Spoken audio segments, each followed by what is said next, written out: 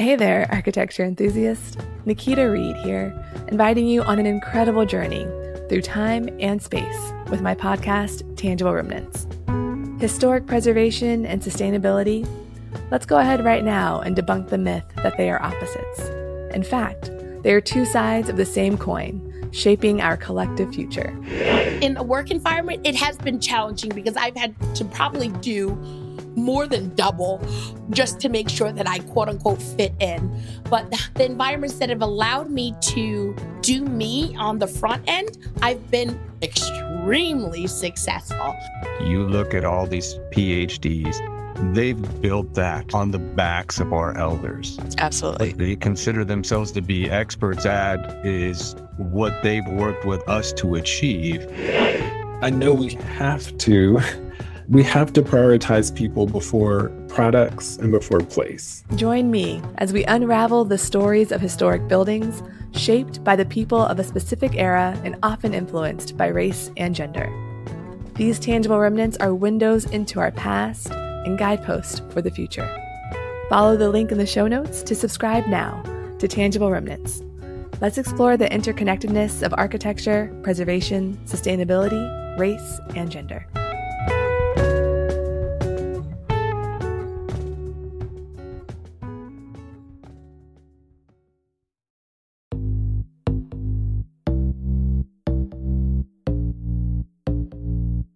Hi, my name is Carrie Seaburn, professional engineer, and this is Unstruct. Unstruct is the podcast where we share the stories from within your walls to help you understand how they stand today.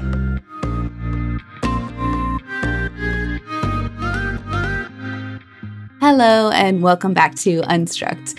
In this episode, I talk with Natalie Regan, PESE. Natalie is the founder and owner of NLP Concepts located in Chicago, Illinois. NLP is Chicago's leading residential shoring design structural engineer.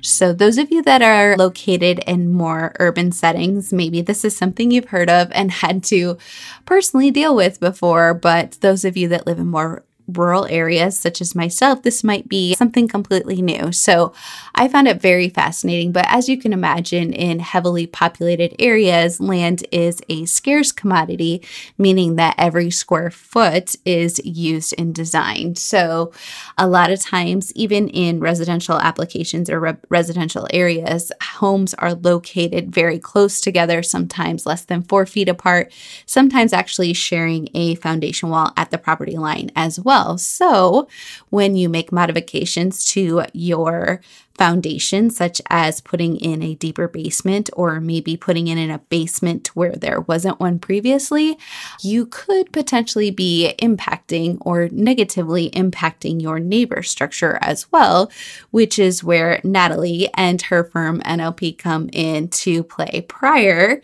to building the new structure and come in with some shoring design and some temporary stabilization techniques so that everybody's structure remains safe and in place, and the new structure can go in and allow for, something that maybe couldn't have been there before if these modifications weren't made during construction. So I will leave it at that and hand it over to Natalie to talk through kind of what this looks like and how to address this during construction. So enjoy. Natalie, if you could maybe just explain to us a little bit in a little more detail as to kind of what goes on and what is happening when you're digging perhaps maybe a new foundation or a new basement next to an existing structure and what has to happen in that case? Sure. So when you're excavating for a basement for a new project or a new building, you're digging down deep. And then with Chicago and, there's other areas that are, like the denser cities, the buildings are relatively close. So for instance, Chicago, there's a lot of property line buildings. And even when they're not right on the property line, say your neighbor doesn't have a basement or a crawl space and they're 3 or 4 feet deep and you're building just a few feet away, but you're going down like 9-10 feet, then you really have to hold up the dirt and the neighbor's building while you're digging and while you're pouring your foundation and, why it's solidifying before you can backfill and the neighbor's building is stable. So it's called an earth retention design. We do a lot of this, and you're protecting the workers that are working in the hole, and you're protecting the neighbor's property, so it's not coming in the hole. Sure, that makes sense.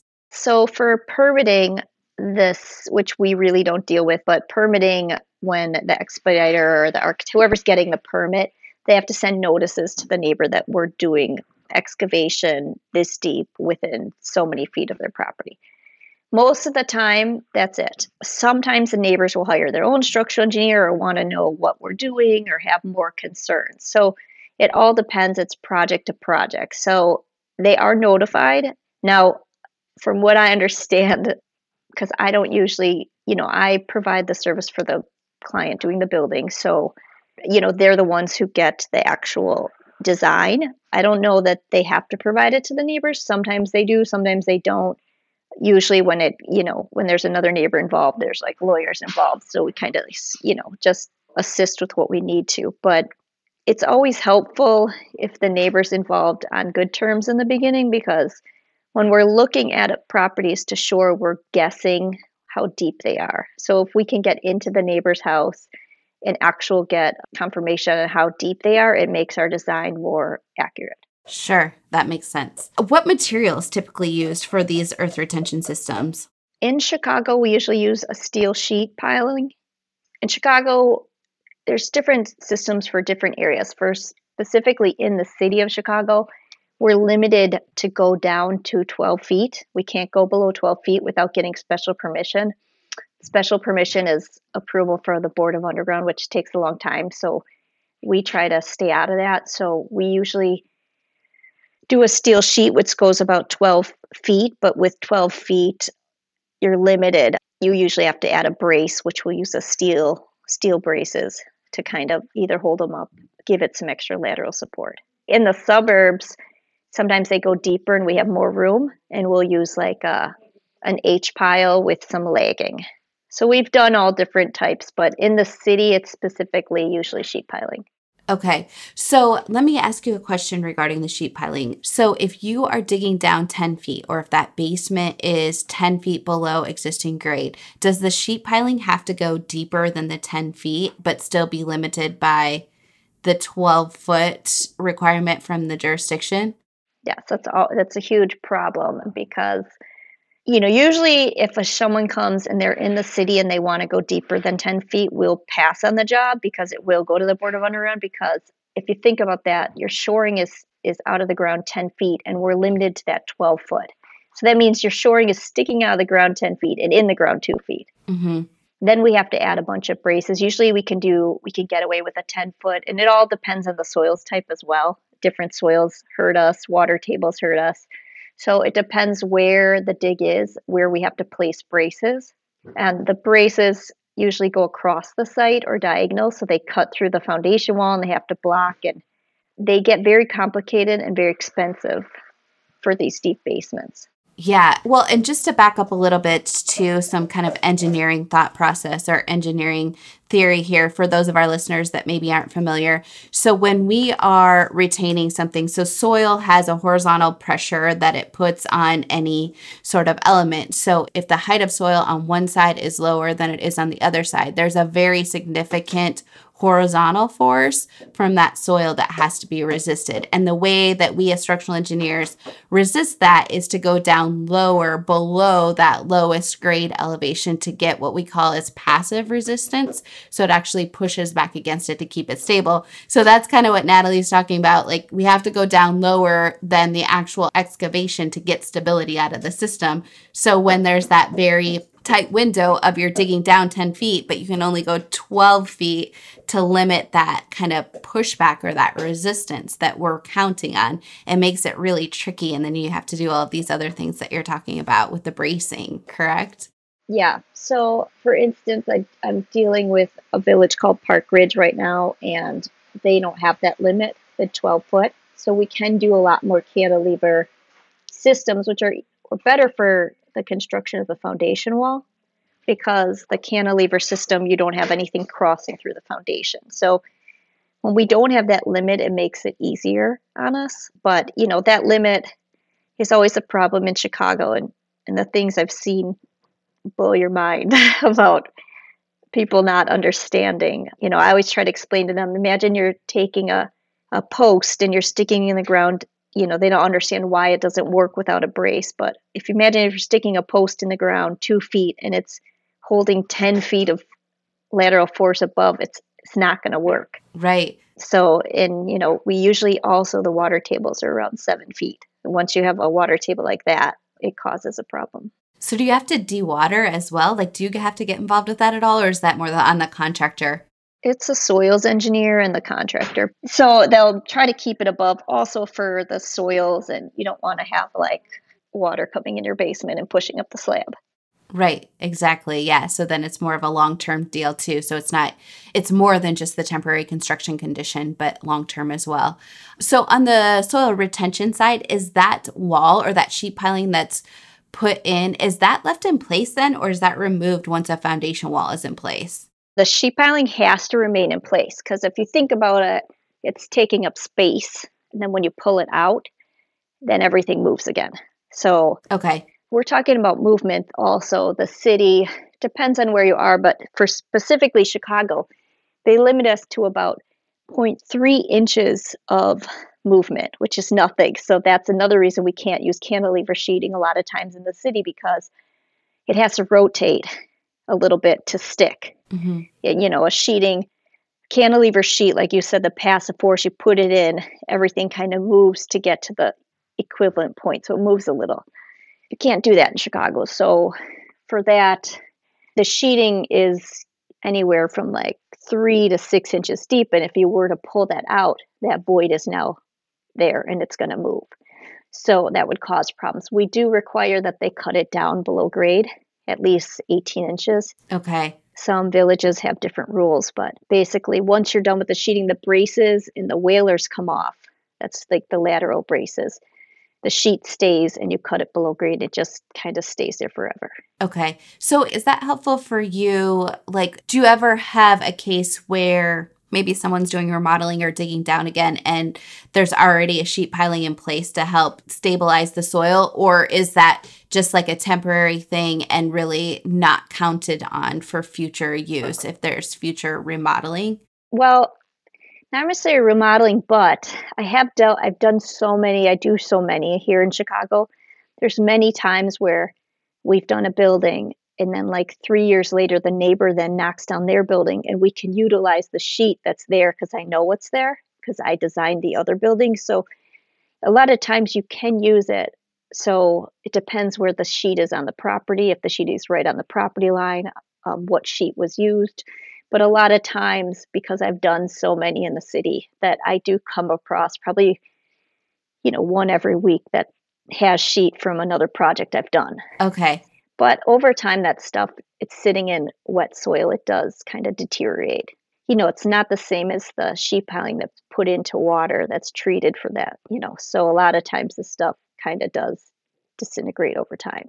Sure. Because it's steel that's probably not treated for being long-term. Yeah, exactly. Installed. Okay, gotcha. So on these projects, are you also the engineer of record for the new construction, or is it a separate deal? Is the earth retention side of it separate, or is that are you the engineer of record as well? Sometimes and sometimes not. If we do the building, usually we do the shoring.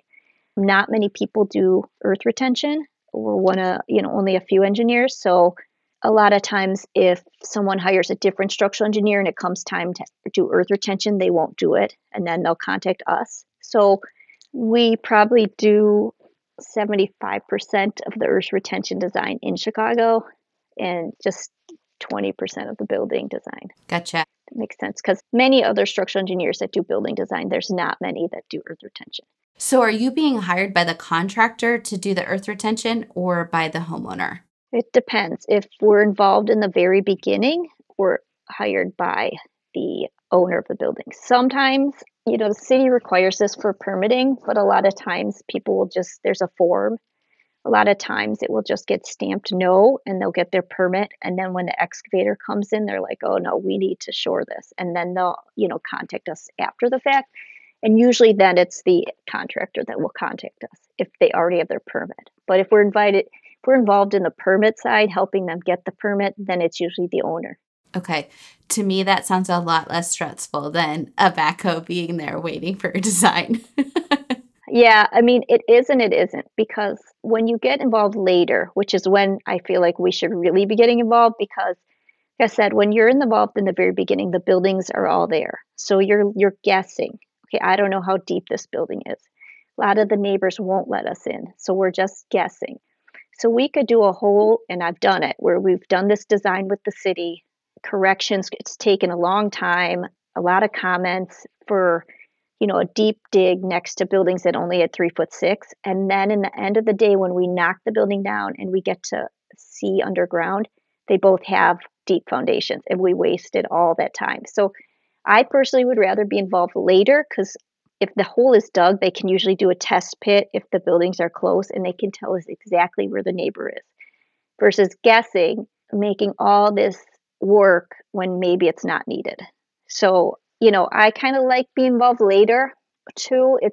I feel like dealing with the contractors, they've done this a billion times. They kind of understand where when you're dealing with the owners, they have a lot of questions and some of the things they don't understand about how these go in. And also, these are very expensive. So when you're doing these big designs anticipating, I mean, they're getting quotes of like $200,000, and they don't want to spend $200,000 on stuff that's just temporary, but it's necessary. So I feel like later it's almost better, because you can dig it out and kind of show them, like, this is why you need this. Yeah. Well, and like you said, then you kind of get a little, maybe not the full picture of what's going on with the soil and with grade and, the neighboring property and what's there for foundations currently, but you get a lot better picture than just guessing. Yeah. Yeah, that makes sense. Sometimes they have soils reports, sometimes they don't. Even on the soils report, they're doing, if the building's there and you're doing it way ahead of time, they can only take a boring at the front yard or at the back. You're not getting a real accurate idea. So that's the other thing. They might have a boring that comes back with a ton of fill, and you're designing this really high-end system to take out all this bad fill. And then once they dig, it's really only in the one spot. So I prefer to see what the dirt looks like and kind of get a better idea of what we're dealing with. Then in the beginning, it's a lot of guesswork. In the city, they want a lot of detail. They want a lot of calcs for this, because it's very risky. You're digging. It's a safety issue. But on the other hand, you're doing a system based on guesswork, on estimates. Even if you do a soils report that's a boring in the front and then the back, and you get into the neighbor's basement and you're still guessing of what's below the slab. Mm-hmm. It's always better to see the actual foundation. Yeah. Well, and like to your point, Natalie, like if you're guessing, like you're going to have to take a conservative approach, which means it's adding cost that maybe doesn't need to be there, but you don't know. So you have to be conservative. Yeah. And the city also, they have changed where in the beginning, you kind of look at the building, some of these have Chicago basements, garden basements. You can see they go down about 4 or 5 feet. Now the city, if you haven't specifically checked, they want you to assume 3.6. So there's a lot of times I know very well that building is deeper than 3.6, but no one's checked. So it makes double the work for us, because then when the excavator gets there and opens up, like, we don't need all this. And then the owner's like, oh, you over-designed. And it's like, well, I have to design for all these unknowns. So it's always better for us, to do it after, like, once the building's down. Because usually there's a building there they have to demo. Okay. So when you go, the old building's there. You're guessing on what the neighbors are. You're guessing what's underneath the old building. So until everything's down, you can kind of get a better idea. Okay. So do you ever have clients that try to keep the existing superstructure, so keep everything above grade and put a new foundation in, or is that completely cost prohibitive? Yeah, we do that. We call it underpinning. So a lot of times we deal with that when a building has got no basement, or they have a crawl space and they want to make a basement. So you do that in sections. But the interesting thing about underpinning is you cannot shore for underpinning. You have to do that in sections, because if you think about in Chicago, the buildings maybe at most 4 feet apart, if you're lucky. If you're keeping the building and you're digging a basement, how can you can't get a machine in there. You can't get the sheeting. So a lot of times we deal with that where people are like, well, I don't understand how you're not shoring. And I'm always like, well, tell me how you're going to shore. Like, I can design it, but you can't get it in there. So Yeah. basically you have to do like 2 or 3 foot sections. You dig out and you pour foundation, and you skip 2 to 3 sections, and then you keep doing that. But I've been involved in emergency situations where people didn't get an engineer and they just dug out the whole basement, and literally dug out the whole basement, and the building like falls into the hole because they've dug out below the whole foundation. Yes. Okay. What's the most, I guess, unexpected thing that has come up either at the construction side, or probably at the construction side would be my guess, but I guess I'll let you answer that. I mean, we've found burnt stuff from the Chicago fire. We found all kinds of like crazy stuff in excavations. We found old buildings, like old foundations under the building. So Like the building before the building that you're removing, correct? exactly. Okay. Yeah. Someone built a new building. There was a property line and property line, didn't put a foundation and just put their building onto the other person's foundation. So when we were demoing our building, we couldn't because it was supporting the neighbor. And it was, see, in Chicago, we have a lot of party walls if the foundation's like right on the property line and both people use it. But this wasn't the case. The newer building was just a few years old, and they didn't do a foundation or a wall or anything. They just took the exterior wall and made it their interior wall. So we've dealt with a lot of like foundations that are kind of intertwined with each other, buildings that they don't have foundations. I've seen a lot of the neighbors' buildings where, well, it looks like they have found their basement, they have windows, but they don't have any foundations. A lot of these old buildings are built like basically on tree trunks, and they're these big wood tree trunks just embedded in the dirt, no foundation. And then the building's just built on them. So I've also seen like, when I get called on an emergency things where, people, it baffles me. Like they'll put it like we were talking about a sheet piling going down and then embedding it. It has to embed so it has some passive force.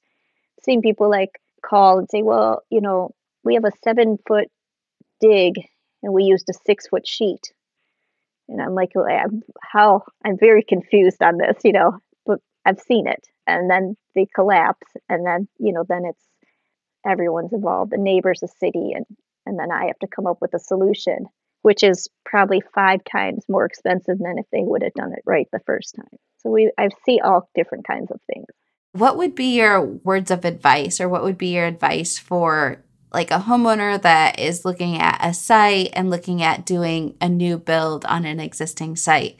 I guess through the lens of earth retention, what would be your words of advice for them? Well, if you're planning on building a new building and you want a deep basement, I mean, if your neighbors both have shallow basements, you really have to allow, make sure you consider the cost you're going to have to pay to shore that, because I think that's when people are budgeting and doing buildings. My husband's also, he's a contractor, so he always tells me like when he goes bids against other people, a lot of contractors don't put shoring in there. Now, this earth retention cost can be $200,000 in some of these buildings. So when you're building a house, a lot of these bids, you're going to get hit with a $200,000 bill later on.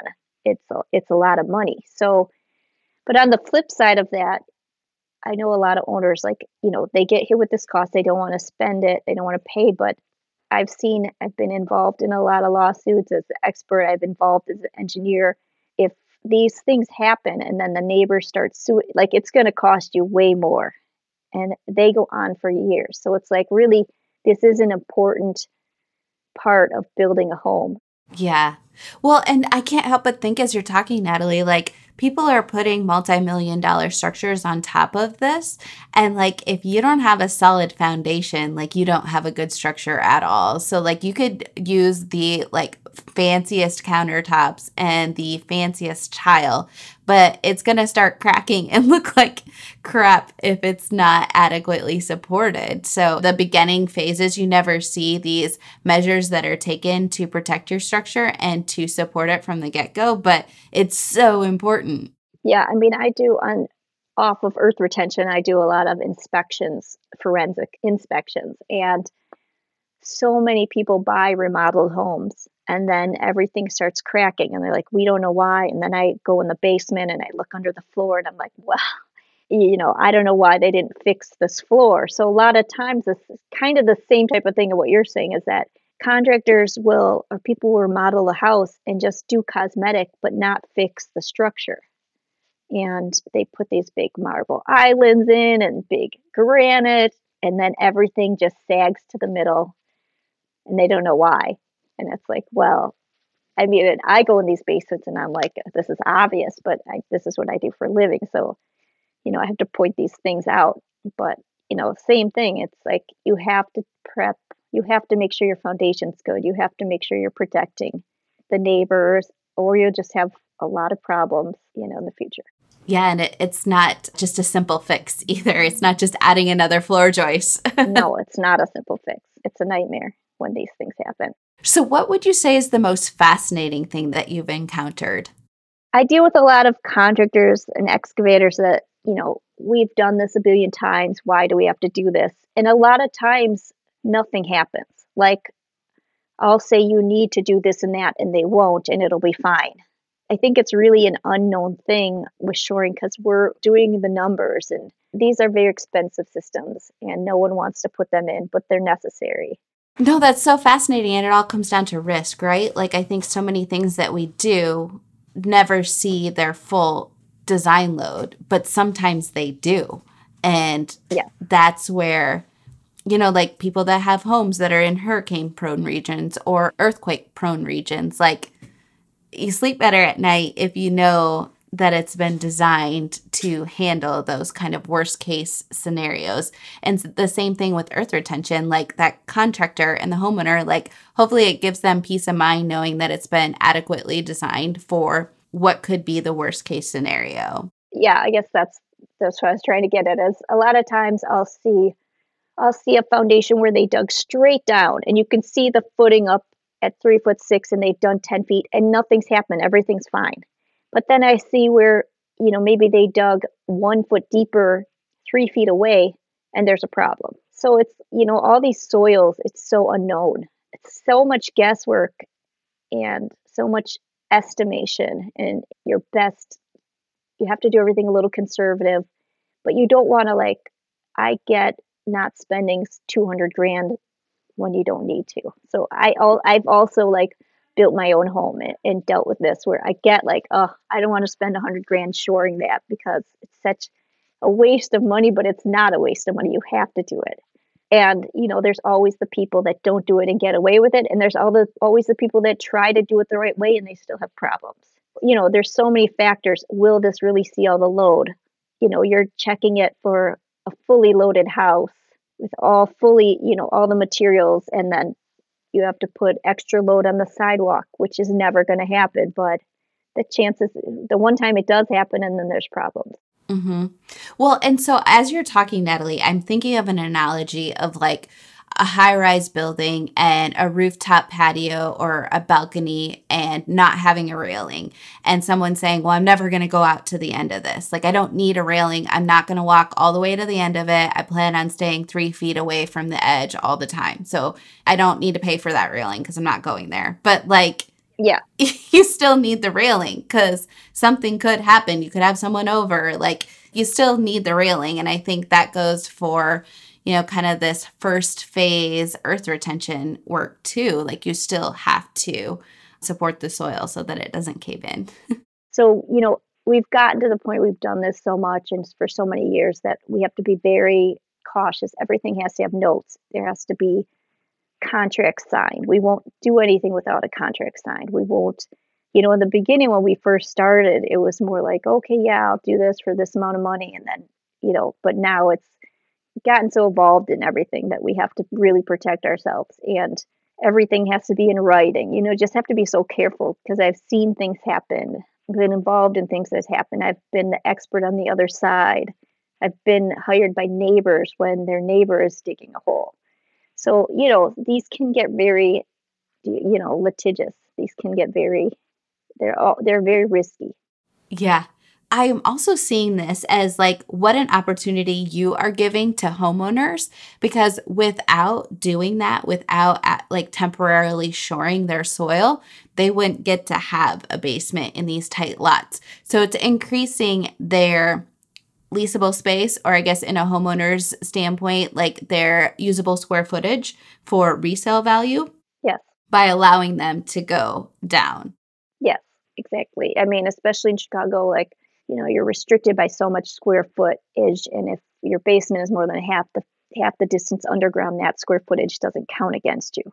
So, it gives just exactly what you're saying, more usable space, if you're selling, more, sellable space. But yeah, I mean, there's things that go along with that. So you can't just say, I want all of this, but I don't want that. It doesn't work like that. You have to give on something. So, I mean, I get it. I built homes and I didn't want to spend the money either. Like, I get it. Like, you're building a home, you're thinking about all these finishes and all this great stuff you're going to put inside. You could really use that $100,000 that you're now putting in the ground, and you're never getting back. So, right. I understand, and I try to be conscious of that. I try not to over design, but I also have to protect myself, the neighbors, the city. We have to make sure that we're doing the best we can. Yeah. That should be also peace of mind for the contractor and the homeowner, that if an engineer is involved, like, we're essentially putting numbers to what's happening in real life or in the field. So, like, there's that level of protection there and that level of safety there. But, I mean, we deal with a lot of the excavators and contractors we know in the city, all understand, and we're all on the same page. So, thankfully, as time goes on, people are getting more educated on this, and it doesn't come up, all the time, but it does come up where the owner will call, well, my contractor said we don't need this. And it's like, you do need this. Yeah. So getting it worked into the budget from the get-go, right? Yeah, that doesn't happen a lot of times, because it's not if you think about statements and budgets, it's not usually on there, because it's really a city type of thing. You don't see this in the suburbs. You don't see this when you have a lot of space. Right. So it's very specific, like a very location specific thing. Yeah. Okay, so if you could give Earth Retention a theme song, what would it be? I don't know. I was thinking more like of a song that screams like frustration. Another one bites the dust. Using humor. When I see them, I drive by and I see no shoring and thinking, what is that person doing? And then like the next day I get a call. We need you, emergency. I'm like, another one. Another one bites the dust. All right. Well, how do you recharge? Like, what do you do to, like, that's not engineering, that kind of recharges you so that you can do the engineering stuff? I mean, outside of work, I travel a lot, which is nice because I own my own business, so I'm able to do that. Travel a lot. We do a lot of outdoor sports, snowboarding.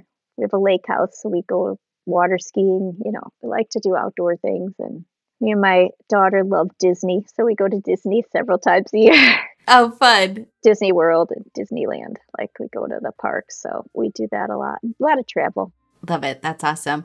Well, Natalie, thank you for coming on today and sharing your expertise about earth retention. This has been very informative. I think it'll be helpful for homeowners that are in dense locations, and also for contractors and architects and other structural engineers like ourselves. So thanks so much for being here today.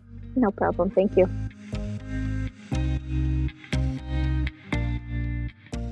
Thank you for listening. If you enjoyed this episode of Unstruct and know someone else who would, please share it with them. And if you enjoy the work that I'm doing here in general, I would really appreciate your rating and review on Apple Podcast. It goes a long way to help others find the show.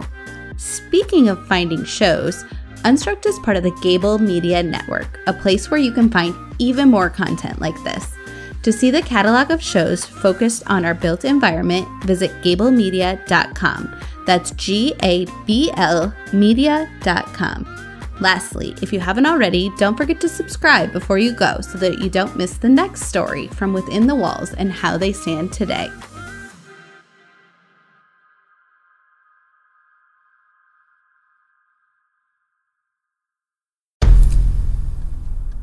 I've mentioned it to my family, but in terms of telling people like, oh yeah, we're doing this, I'm looking for projects, you got anything? I'm not there yet because it scares the out of me. Dreaming of launching your own architecture firm? Well, buckle up for a wild ride with Emerging, the podcast that shares what it's really like to start an architecture firm. where do we begin? We don't even know what type of business to formalize as. Is it an LLC? Is it an LLP? Like, how are taxes? I mean, the list is astronomical. Season 1 featured founders Jeffrey, Lexi, and Chris, owners of Level Studio Architecture, are your fearless guides on this unfiltered journey from napkin sketches to a thriving studio. One evening, stumbled into one last dive, we sat at the bar and pondered our postgraduate futures. Amidst the conversation, a napkin became the canvas for our aspirations, sketching plans and milestones, sealing our heartfelt commitment and shared dreams. In drawing down dreams on a napkin collectively, that then, you know, in your head, you've rooted like, oh, I'm connected to these people, like long term. The process of starting an architecture practice brims with excitement and challenges, demanding meticulous planning, flawless execution, and unyielding resilience. I kind of hate the term because it's so overly used, but I think everybody knows imposter syndrome. And I think it's so real to this day. I don't know if it's with everybody, but with me, I'm always questioning, like, us? Can we do this? Are we ready to do this? Are we prepared? Can we do it? Did we just decide a name? We did it, guys. Oh my One that God. came out of nowhere. Woo! It came out of nowhere. I liked it. I saw it. Ready to turn your aspirations into reality? Follow the link in the show notes to subscribe to Emerging and chart your own path to architectural success.